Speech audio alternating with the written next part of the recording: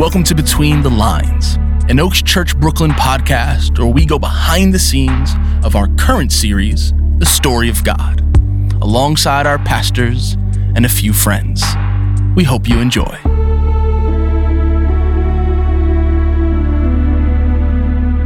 Welcome, Oaks Church. This is Patrick, your lead pastor. I'm here with Ryan. Hey, everyone. How you doing? And as you know, we are fully into our Story God series. And each week, we're going to be bringing you this podcast, which will be a deep dive and kind of take a look behind the scenes of this series, some of the topics that come up on our Sunday teachings. And we'll have some guests here from time to time. But for today, Ryan and I just want to kind of talk a little bit about a question that came up after the service. So to frame it, Ryan, you were not there. You were celebrating an anniversary. Yeah, I need the recap now. Yes. Well, I'm going to give it to you. You can listen to the podcast. But as we were setting up this kind of the waypoint into creation and fall, this is the first chapter of the 16 that we've entered in the series. And we were setting the context, particularly around, the Bible or the Old Testament being written in light of the Enuma Elish and this kind of Babylonian creation myth and written by Israelites coming through exile. And out of that, we kind of came to this concept of, the Bible is a story. And so the question that came was, okay, I hear you that the Bible is a story, and I'm intrigued by the series and where we're going, but I have a concern. And the concern was that stories, by and large, can be unreliable. Yeah. And so what would follow then is, if we're saying that the Bible is a story, does this then make the Bible unreliable? Yeah. And then to go a step further, if I can somehow square that round peg, how do I know? How do I know when the Bible should be taken at what seems face value? When do I need to know that I should have had gone to seminary or to Bible school in order to trust what I think it's saying or to be able to read it correctly? Like, how do I build my life on this thing? That's a story. Yeah, that's a fascinating question. A light question for Sunday morning. Yes, especially coming off a red eye. We were. But yeah, the first thing that comes to mind when I hear that question is, firstly, like all the expectations we bring to a text like the Bible. And depending on our location and the kind of traditions we grew up in, we have a lot of different expectations of what the Bible is. For some, the Bible was framed for them as like this encyclopedia of faith. So you kind of can open it up anywhere, get some good theology for your life. For others, their conception of the Bible is rooted in like, this is essentially almost like an historical account, like video camera footage of the ancient past. And because of that means that in order for the Bible to be true, it must be like watching like an old VHS tape. Yes. Like I was there, someone held the camera, look, we can get eyewitness footage of this. Law and Order ESV. Exactly. And so when you come to the text like the Bible, and you just do even a light bit of reading, you'll realize that those kind of ways to look at the text are impositions. They're modern impositions, which you'd call in fancy theological terms anachronisms. So we're reading something, a perspective of the Bible into the text, and it makes it jarring because then the text refuses to conform to that. You mentioned something there that I think would probably be helpful even for those listening. You talked about depending on our location and our orientation for the Bible. And it feels like it would be helpful for us to share what's our location and orientation. So why don't you start? How have you received the Bible, and how do you receive it now? Yeah, that's a phenomenal question. So I kind of grew up in the kind of charismatic, non-denominational space. And so we had a weird relationship to the Bible because in our tradition, what was more important than the Bible were these kind of spiritual experiences. So the way I viewed the Bible was, because I've had these spiritual experiences, and these spiritual experiences are witnessed to in this text, I can trust this text.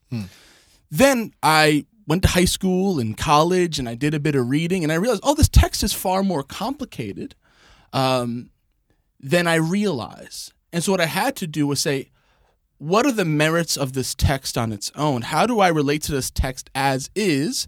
Even if I had none of those experiences, could this thing still be true, right? Because that is ultimately the question. If the text is reliant on my experience, then what do I do with this text, even if it's full of these kind of tensions? So what I had to do was go on a journey of like, what is this text for me? How do I receive this text? And really, I had to then turn to the person of Jesus, and how did Jesus receive these texts and interact with them? And that kind of became my basis. Rather than trusting my own kind of personal experience to legitimize this text I was engaging with, I reoriented and said, well, because Jesus used this text as the foundation for his story and his teaching, and he's doing radical things with it, I can, if I'm going to trust the person of Jesus and his death and resurrection, then I can kind of trust these texts, rife with the tensions that even Jesus points out in his own teaching. So I didn't have to kind of explain away or ignore parts of the text. I could actually enter into those kind of mysterious pieces. We see Jesus himself in his teaching and ministry entering those places. And so kind of my reading in the location of text became a Jesus kind of what you'd call a Christocentric approach to the text, where I approach through the person of Jesus. And that's kind of where I am now. And what has always been helpful has been the actual personal experience of faith. But now that's not the thing I'm using to kind of, well, this Bible doesn't make no sense, but I have this kind of personal thing over here. Sure. Yeah. That's interesting. I grew up Baptist. The Bible is the word of God. Yeah. And all that you need for life. And it is inerrant, and that's something I think we should touch on a little bit later, our concepts of inerrant. But the concept of inerrancy that I grew up with was there is not a tilde or a comma or a quotation mark out of sorts. Yeah. Like, everything in this Bible is 100% true and accurate, and for the most part, literal. And I would say not even for the most part. I grew up in a very literalist kind of society that kind of took, this is what the Bible says, and this is exactly the way it happened, and this is how we relate to it. And so that was formative for me. And then around that was kind of these stories of people like George Mueller, who was an English priest and ran an orphanage in, I think, like the late 1700s. And if you ever read George Mueller's autobiography, there's all these stories of how George Mueller said he was never going to ask a man for anything, and he had these incredible prayers of faith, and this is kind of who he thought God to be. God always came in at the last moment. That's important because kind of somewhat to what you were saying about, you kind of started with experiences and allowed the experiences to shape your text. For me, it was inverted. I had the text, and then the text would shape my experiences. So it was like, when the scriptures say that, hey, God doesn't ever tempt us, or God will provide. Like, does he not provide for the lilies in the valley? Does he not provide for the So he's what I drew from that, then from the experience and experience of George Mueller, is like, oh, God's never late. This is what it means when it says that God is faithful and doesn't break faith. It means that he may come in at the 59th second, but he's gonna come before the night passes. So anyway, when I left home, started my first ministry job, and I've talked a lot about this throughout many teachings. I've told this story, but the short version of it is, I ran into the opposite of that. I ran into these times where God didn't come through, where the doorbell didn't ring, and that check didn't slide under the door, the food didn't come. And that for me was very disorienting because it challenged my conception of God, which then challenged my understanding of the text. And when that all fell apart, I entered this kind of 6-year dark night of the soul. And how I would say it is, I really had to move from a Bible follower to becoming a Christ follower. Yeah. And then I think we ended up in the same place, that then, this is about the person of Christ and my being in relationship with him even now through the Spirit of God. And so now that relationship expresses itself in different ways. Yes, my experiences, yes, my desires, yes, my feelings, and also the text. And so now the text then is maybe more valuable to me, and I find more able to aid me in healthy living, but only in as much as it helps me see Christ, not so much in how it helps provide instruction for daily living. Like, does that make sense? Yeah, and I think what you're getting at is it's what's interesting about what's kind of happened in Christianity in the last 100 years is like, you look at the early church fathers, their entire reality is rooted in the Christ event. Yeah. So everything about who they are, what they understand, is rooted in this person and this event that happens. And then you kind of get post-Reformation and the kind of the rise of the intellectual mind and the idea of faith being intellectual assent to knowledge. Yes. And rooted out of this person in this event. And so what you get is your experience, which is a Christian faith that says, without saying it, is the Bible's God. Yes. And if I trust the Bible, I might get to the person of Jesus, but the Bible's first. Yes. Yes. Yeah, exactly. So it's a subtle Gnosticism, or I need this special knowledge, and that's what's true. So I think to bring it back then to that concept of the story then, because how I would hear what you're saying is we can't substitute the Word of God for the being or presence of God. Yeah. Which is interesting, right? Like I think about, like, we're both married, and like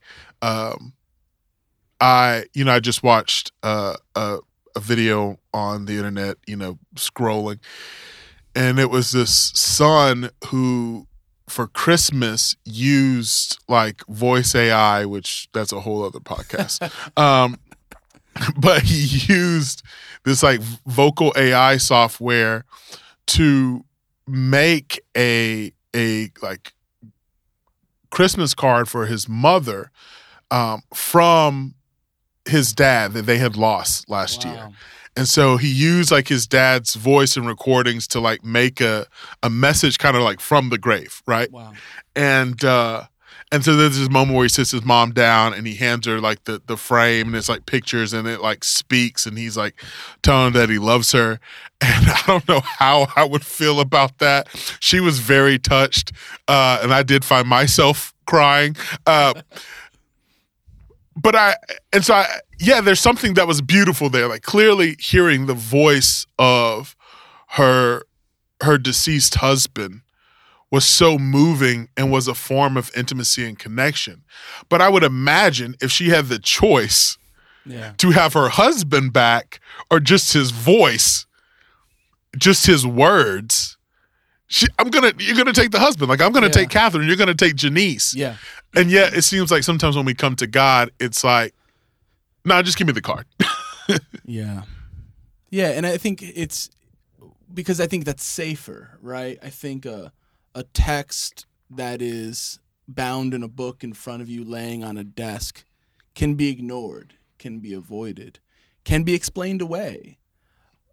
There's this verse in Hebrews that I always come back to. It's one of my like life verses, as I guess if that's a concept you have, like verses that kind of define your relationship with God. And there's one translation of the verse in Hebrews that says, it's a terrible thing to be in the hands of a living God. And what reason why I love that verse, because the implication is, no, it's the easiest thing in the world to be in the hands of a dead God. Yeah. But no, it's a terrible, frightening, yet beautiful reality to be in the hands of a God that's living, that can demand things of you, that can ask things of you, that can call to your attention things you want to avoid. So I think there's a sense of comfort there. Like if I just get the text and I don't have the presence, if I don't have this sense of real encounter with the living, resurrected Jesus, then yeah, I can take a text, turn to my few favorite passages, and ignore the voice of God. Yeah, I get that. And I think that, I'm kind of thinking too, there also is an orientation where I think we have to be just like truthful, is that like, even in where that analogy I gave about the card, or the metaphor I gave about the card falls short, is that like we know what it feels like to hold our wives, to like be in relationship with you.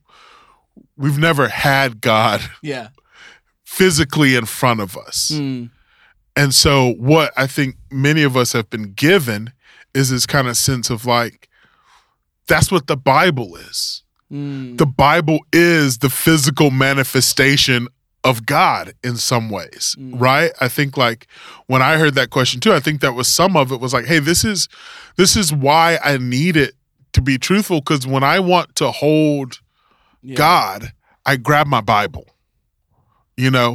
I flip to that passage and the Spirit leaps off of me. And so then if you're telling me that like, oh, there may be gaps here, or, oh, this may be a story, then in some ways you're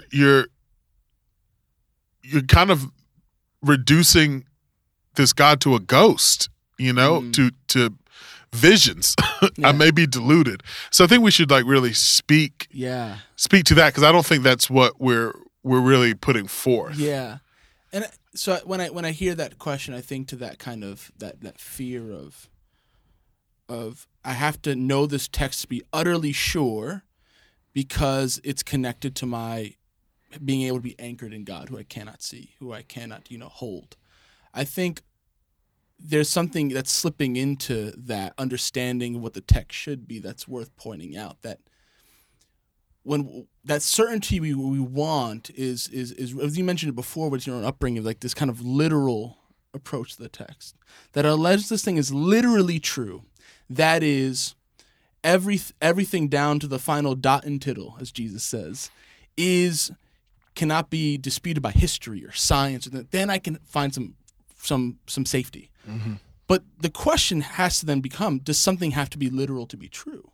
And I think when you were telling me a bit about the Q&A, you spoke to this a bit, but it is something like when we use metaphors and similes, those metaphors aren't literally true, right? When you say something is like something, we use a simile, something is like a raging fire. The thing is not raging on fire, but it's true. It's true about the thing. And so I think that's an important thing to think of when I hear that question is, something being literal does not mean it's true, and it doesn't have to be literal to be true. If something's a poem can be true, even though the poem describes things that aren't literal.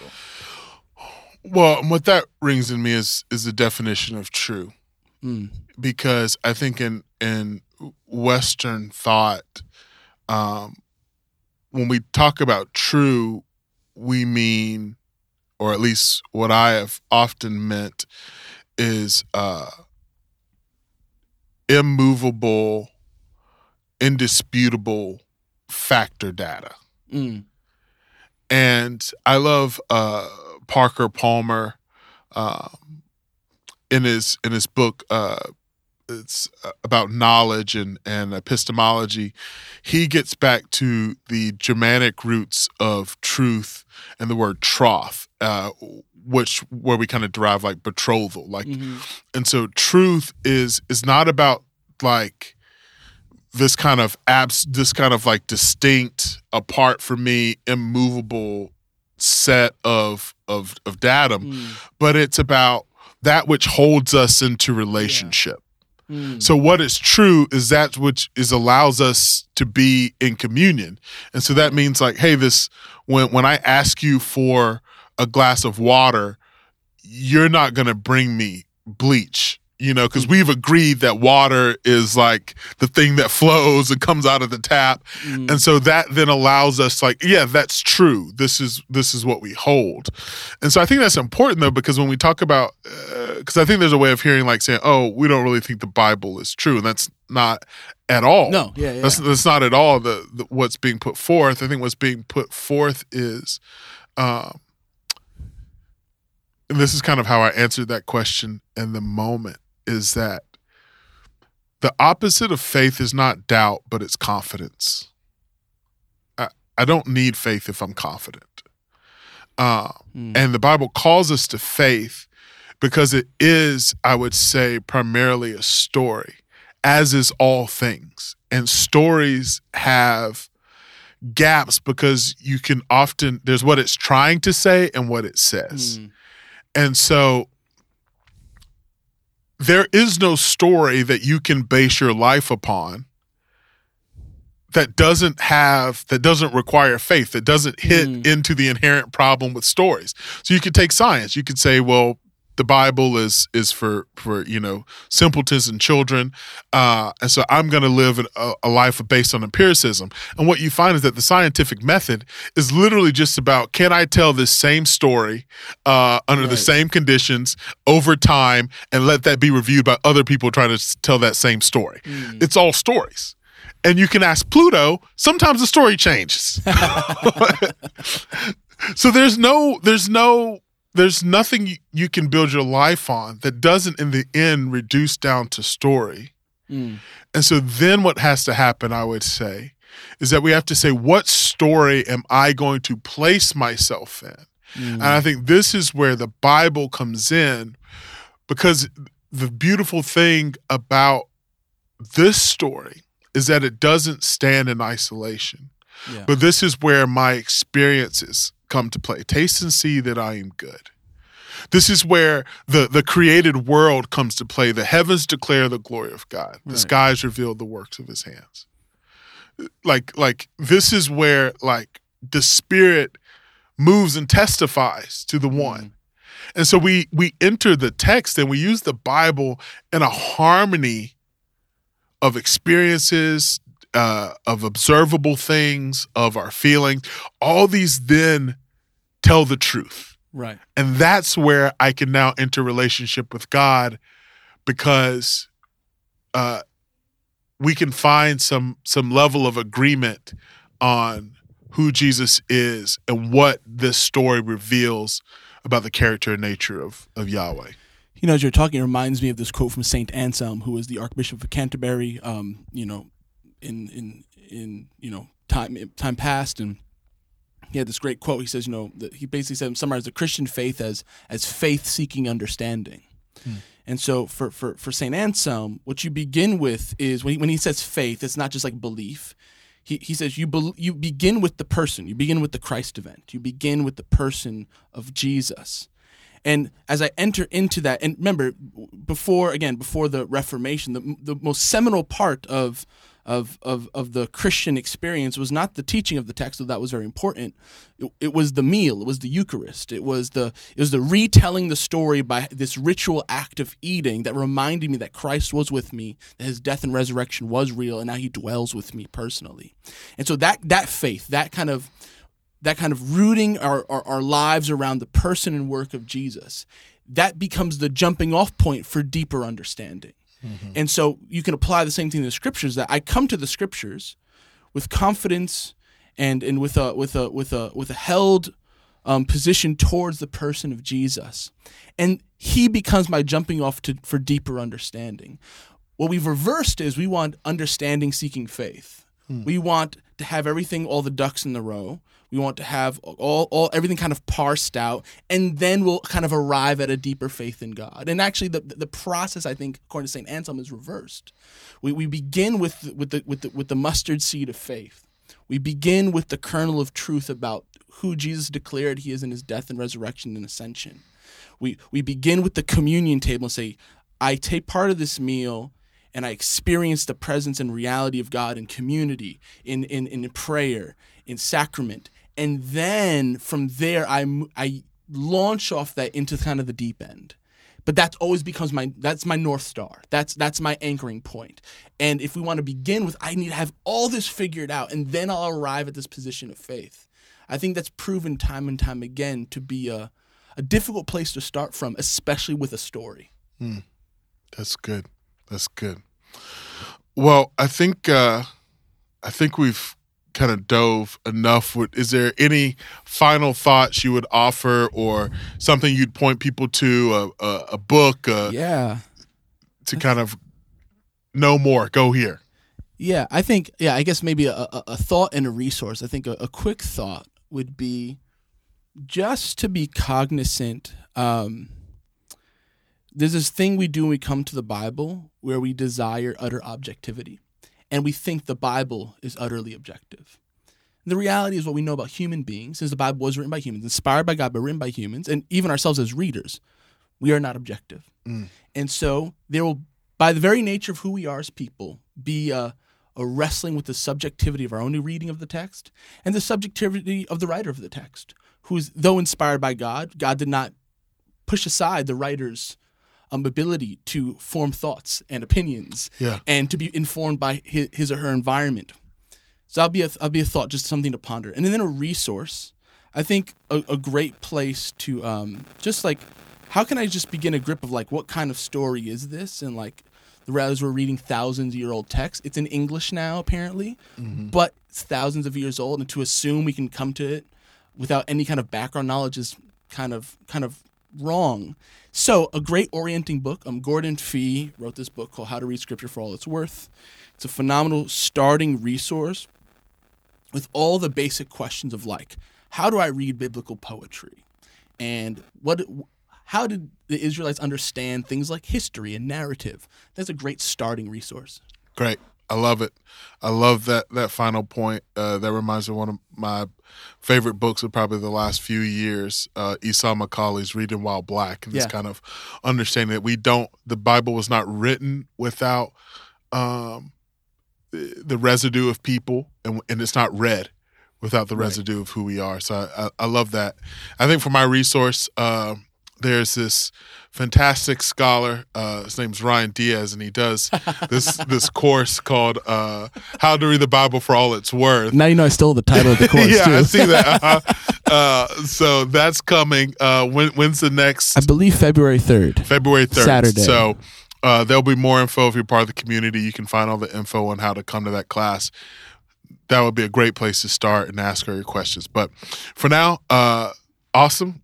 Yeah. Love doing this. We'll be back next week as we start fully into the story with the creator. So looking forward to talking about that. And love you, Church. And until next time. Until next time.